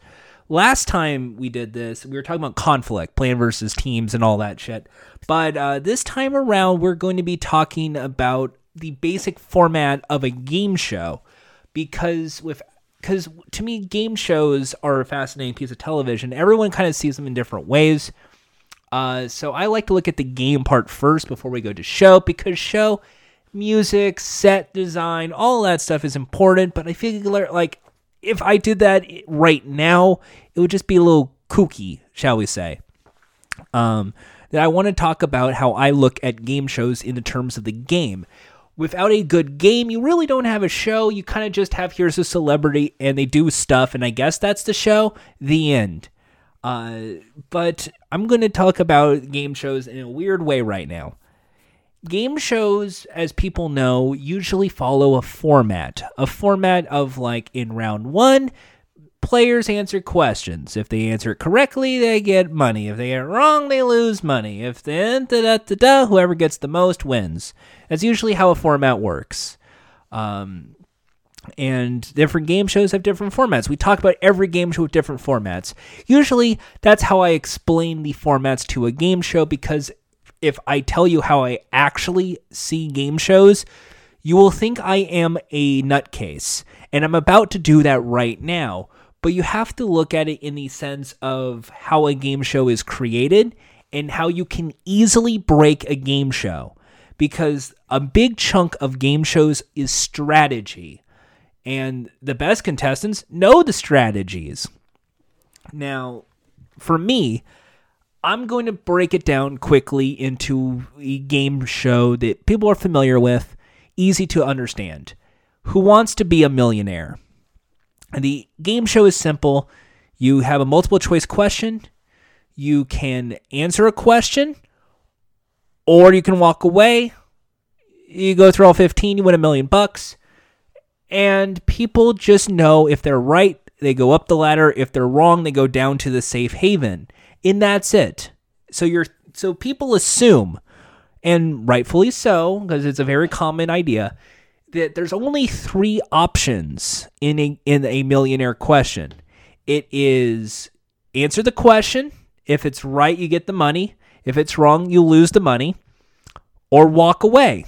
So your 3 outcomes: right, win money; wrong, lose money; walk away with what you have. That's usually the drama, because that's basic how you figure it out. But there's an extra twist to the game, because if you just say it's 3, sure, it's easy to sell, because it's more simpler to sell a show, the easier. If you did a rule spiel and I just say, get right, go up the ladder, go wrong, you lose, and the game ends, that's it. Now, the game show is much more complex than that. Every game show, if they're actually done right, can actually be more complicated than you would ever believe. And this is why I should not do host spiels, because it would be 20 minutes long, and it would sound like the Peggy Hill spin to choose and choose to spin kind of thing. But for the sake of this exercise, look at every game show with an if-then statement. If this, then that. Now, the outcome, the then, has multiple personalities here, not because of the correct answer. That's one aspect of it. That's you can walk away or not. But we will go right now to the very first question of Who Wants to Be a Millionaire. The first question of a game show, Who Wants to Be a Millionaire, which means you can't walk away. You will lose. We walk away, you get nothing, so you might as well answer it. There isn't just right or wrong, one or two. There's multiple because of the lifelines. So there are 16 different types of things you could be doing in this. Now, right, you answer the question right. You didn't use a single lifeline. You kept all three. You got it right, but you used 50-50, keeping the Ask the Audience phone a friend. Third option, you got it right. You used Ask the Audience. You kept 50-50, phone a friend. 4, you got it right, but you used phone a friend, but you kept your 50-50 Ask the Audience. 5, you got it right, but you used 2 lifelines. You used 50-50 and Ask the Audience. You kept your phone a friend. 6, you got it right. You used Ask the Audience and phone a friend. You kept your 50-50. 7, right. You used your phone and your 50-50, but you kept Ask the Audience. 8, you got it right, but you blew all 3 lifelines on the question. Number 9, you got the question wrong, but you kept all 3. 10, you got it wrong, but you used your 50-50, and it led you astray. 11, you got it wrong, you used Ask the Audience, and you kept your 2. 12, you got it wrong, you used phone a friend, you kept 50, Ask the Audience. 13, wrong, you used 50-50 and Ask the Audience, you kept phone a friend. 14, wrong, you used Ask the Audience and phone a friend, you kept 50-50. 15, wrong, you used phone a friend, 50-50, but you kept Ask the Audience. And 16, you're wrong, and you used all your lifelines, which would be a shock on the very first question of Who Wants to Be a Millionaire, but that is actually a possibility. People, if you can write it down, every possibility, and anyone who's a game developer or a game designer who's done flowcharts would know how to do these little branching paths. That's pretty much what I'm doing right now in the form of a game show. So now you go into question 2, where now your 17th possibility is simply walk away. But then you have that next dilemma if you walk away. If you got it right, you would have won money. If you got it wrong, you would have lost money, but you're kept where you're at. That's just to play it out. People do that just because they want that one extra if-then, because it's a nice bullet point in terms of conflict. That's why you see most of the time in game shows, let's see what you could have won if you pick this, because they want to play the game out exactly as it was intended. So if you decided to go on and you pick C, you would have won. If you went on and picked C, you would have been wrong. It was A. That is how this if-then statement works. So pretend we went through all 16 of those now. Now you have 17 and 18. You would have gotten right. You would have gotten it wrong. But you walked away for $100 instead of the $200. With $200, which is the second question in the game, you have all of those, but you also have to put into consideration, because of the branched paths, the possibilities based on one of these 16 paths that you've chosen in the very first question. So if you decided to go right, keep all 3, and you decided to do that in the second question, you're still on path 1. Kept all 3, kept all 3, kept all 3. And it keeps going from there. It becomes very fascinating when you see if-then statements, because a lot of the time a good game show makes these if-then statements seem very simple, but when you look at any possible outcome, it could either break the game or show you that they didn't game test strong enough. When it comes to a lot of game shows, everything comes to play testing, and they don't have time to do these branch paths. What if someone had every one of these elements in play? For instance, let's say there is a game show. I'm going to pitch a brand new game show right now. It's a simple format. It's a real easy, well, it'll probably never get pitched, but follow me on this one. The game show is called First to 30. It's a head-to-head game show, a player versus a player. The game works like this. I ask you a trivia question. If you buzz in with the correct answer, If then, you get 1 point if you get it right. If you get it wrong, however, you're locked out and your opponent has the chance to answer. So already in this head-to-head round, you have a few possibilities. Player 1 buzzes in, gets it right, plays. Or player 2 buzzes in, gets it right, plays. Or player 1 buzzes in, gets it wrong. Player 2 gets it right. Or player 1 buzzes in, gets it wrong, player 2 gets it wrong. Or player 2 buzzes in, gets it wrong, player 2 gets it right. Player 2 buzzes in, gets it wrong, player 1 buzzes in, gets it wrong. Or like those are your 6 combinations in this version. Or no one buzzes in, because that's always a possibility. The 7th one, no one buzzes in, change the question. If number 7 option, no one buzzes in, change to a new question after 5 seconds or 10 seconds or 15 seconds and continue the game from there. So that's your free-form chart of a head-to-head round. There's a few possibilities. It's either player 1 or player 2 buzzing in, getting it right.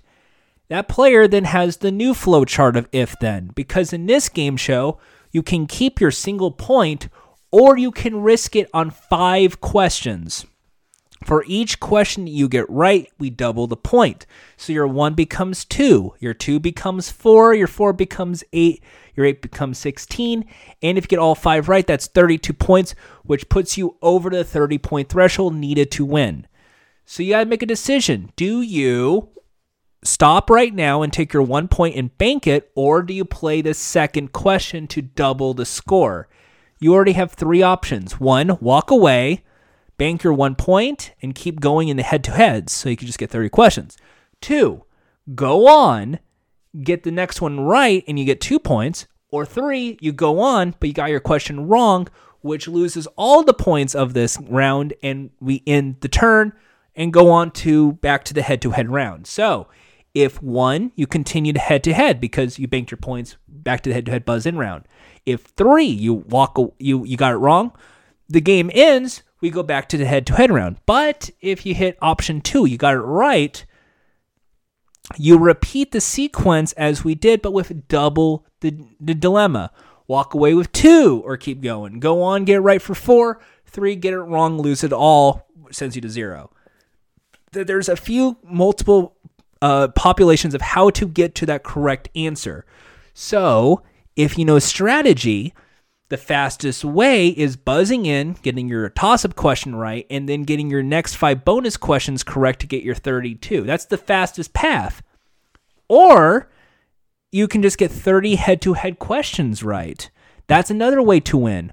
Or buzz in, get 3 right, because that's 4 of them, and just get about 7 of them, 8 of them right, and you're done. That it becomes this debate of how many questions do you want to answer. Is it faster to just do 30 in a row? Is it faster to just simplify that to a certain amount? That becomes the game show. And a lot of good game show formats already have that game theory in mind, because if you're playing a game based on time, because this is not based on who gets the most after like 5 minutes. This is the first to an end goal, 30. You have to now play into the time restraints. What's the time it takes for a player to buzz in and get 30 in a row? Or what is the time for a back to forth?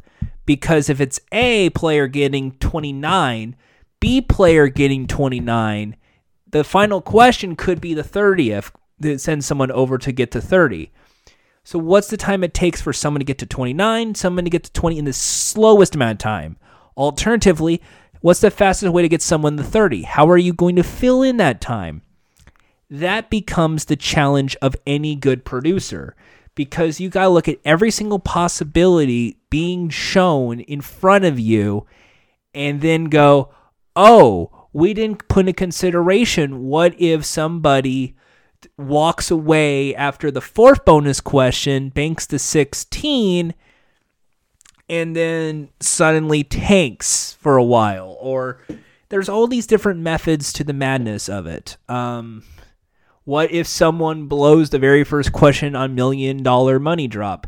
Well, they say goodbye and a new contestant stops by. But it's up to the producers on whether or not we should really even air these couples because they kind of tanked.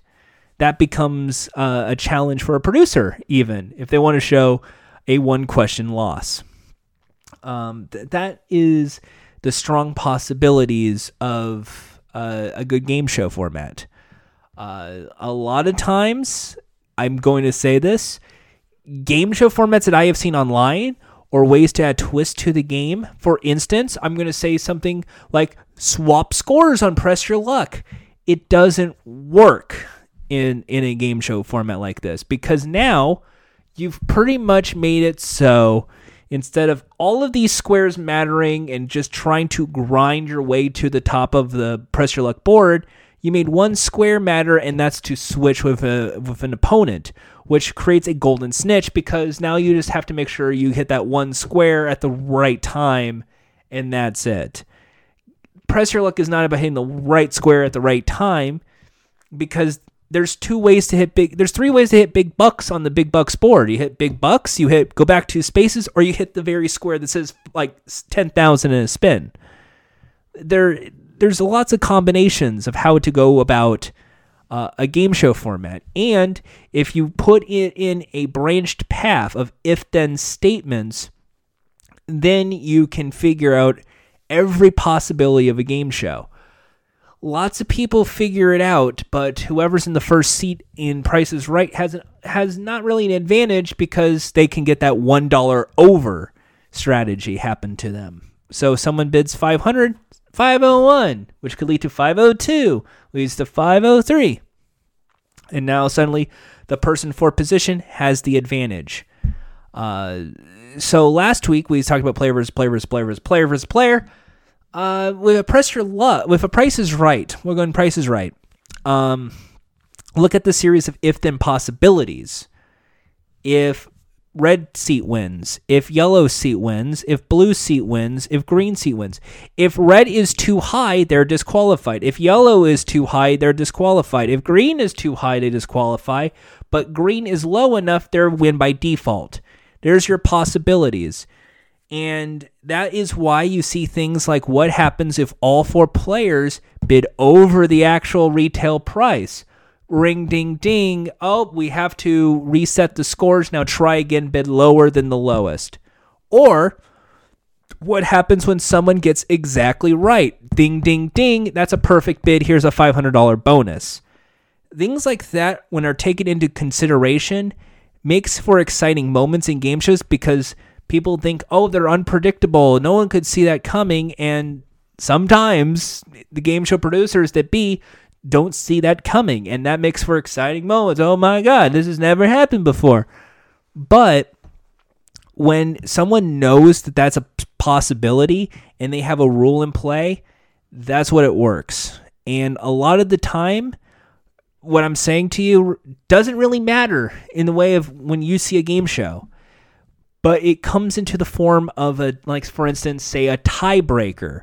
Like for Pyramid, what happens if both teams score a perfect 21 points? Well, originally the rules were we go to a bonus round, things that start with the letter B and the things that start with the letter C. But now it's who got to their 21 points the fastest. We calculate by time, and that determines the winner.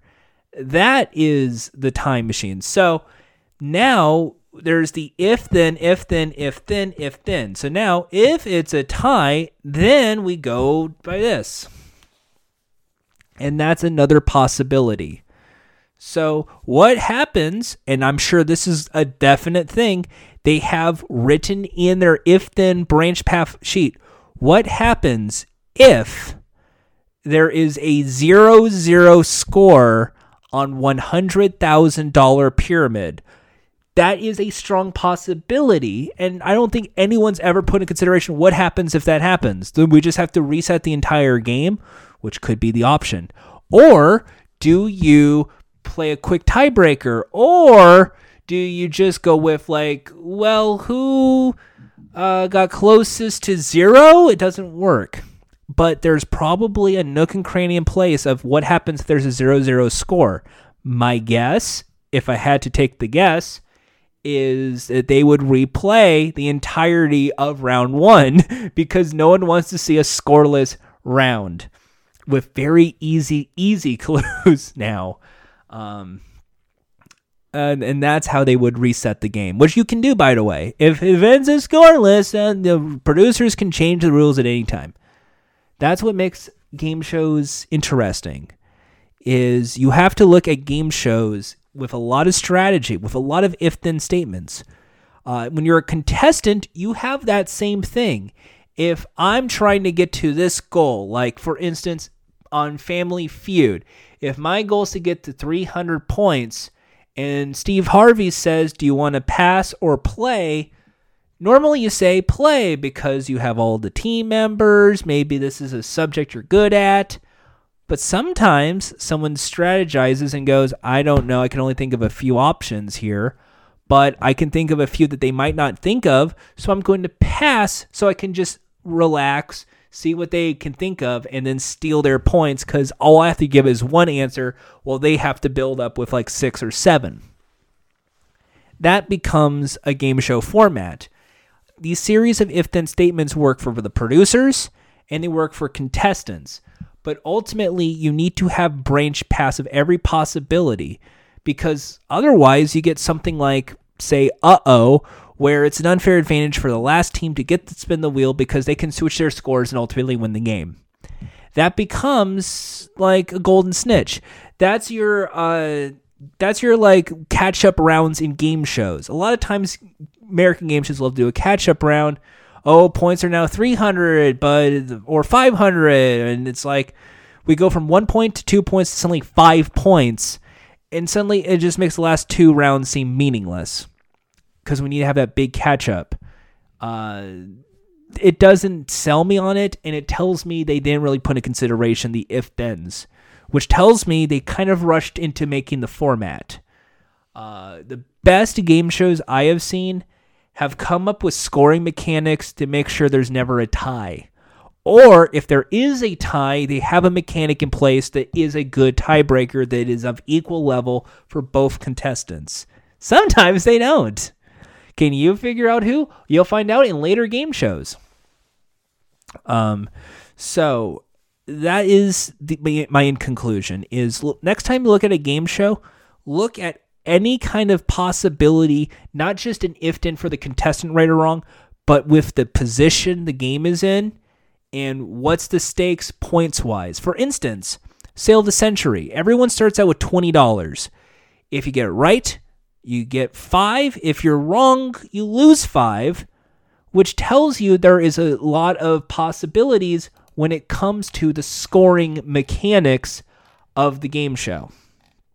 So, for instance, person in first position gets it right. There's 18 possibilities with the Sale of the Century on the single question, +5, -5. 1, I feel familiar saying 18. All right.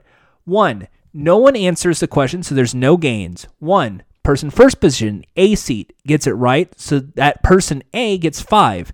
Or it's the B position, B gets it right, gets 5. Or C gets it right, C gets 5. Or 5, the fifth option, A gets it wrong and loses 5 and no one else buzzes in. Or A gets it wrong, loses 5, but B gets it right and gains 5. B now has 10 points over A. 7, A gets it wrong, loses 5, C gets it right, gains 5. Option 8, B gets it wrong, loses 5, nothing happens. B gets it wrong, A gets it right, gains 5. 10, B gets it wrong, loses 5, C gets 5. C gets it wrong, loses 5, nothing happens. 12, C gets it wrong, loses 5, A gets it right, gains 5. Or C gets it wrong, loses 5, B gets it right, gains 5. 14, A gets it wrong, B gets it wrong. They both lose 5. C becomes a coward and doesn't buzz in. Same thing could happen with B and C, where it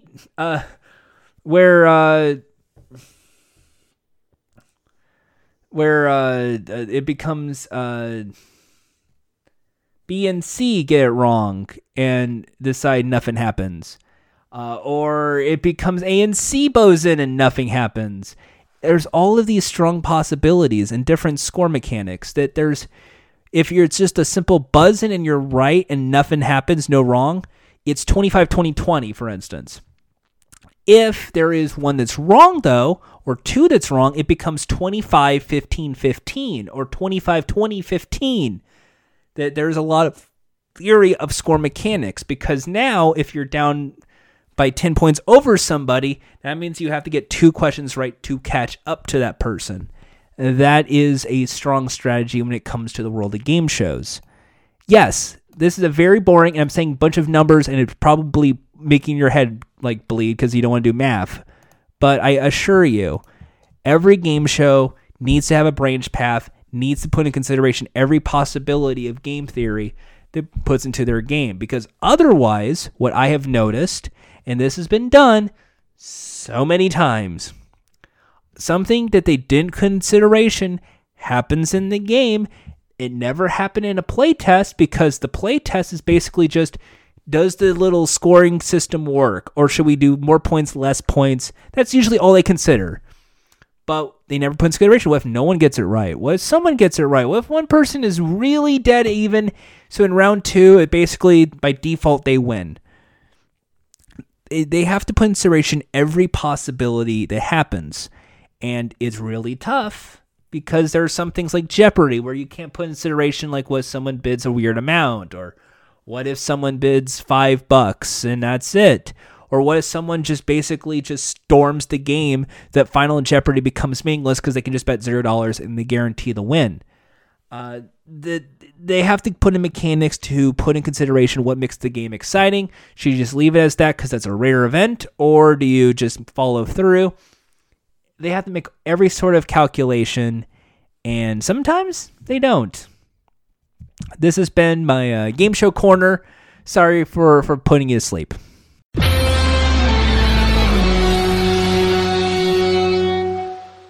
Well, you know what that sound means.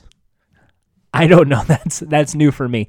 The sound means that's the end of our show. Thank you so much for tuning in to another episode of Game Shows, I suppose. I really appreciate it. We're in the middle of coronavirus, so everyone's going through some difficult times, and we hope you hang in there while in quarantine, self-isolation, social isolation, whatever is the ways that you just want to just wind down and try not to panic. That's all I can say.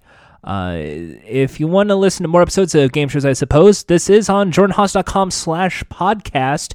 Feel free to tune in there.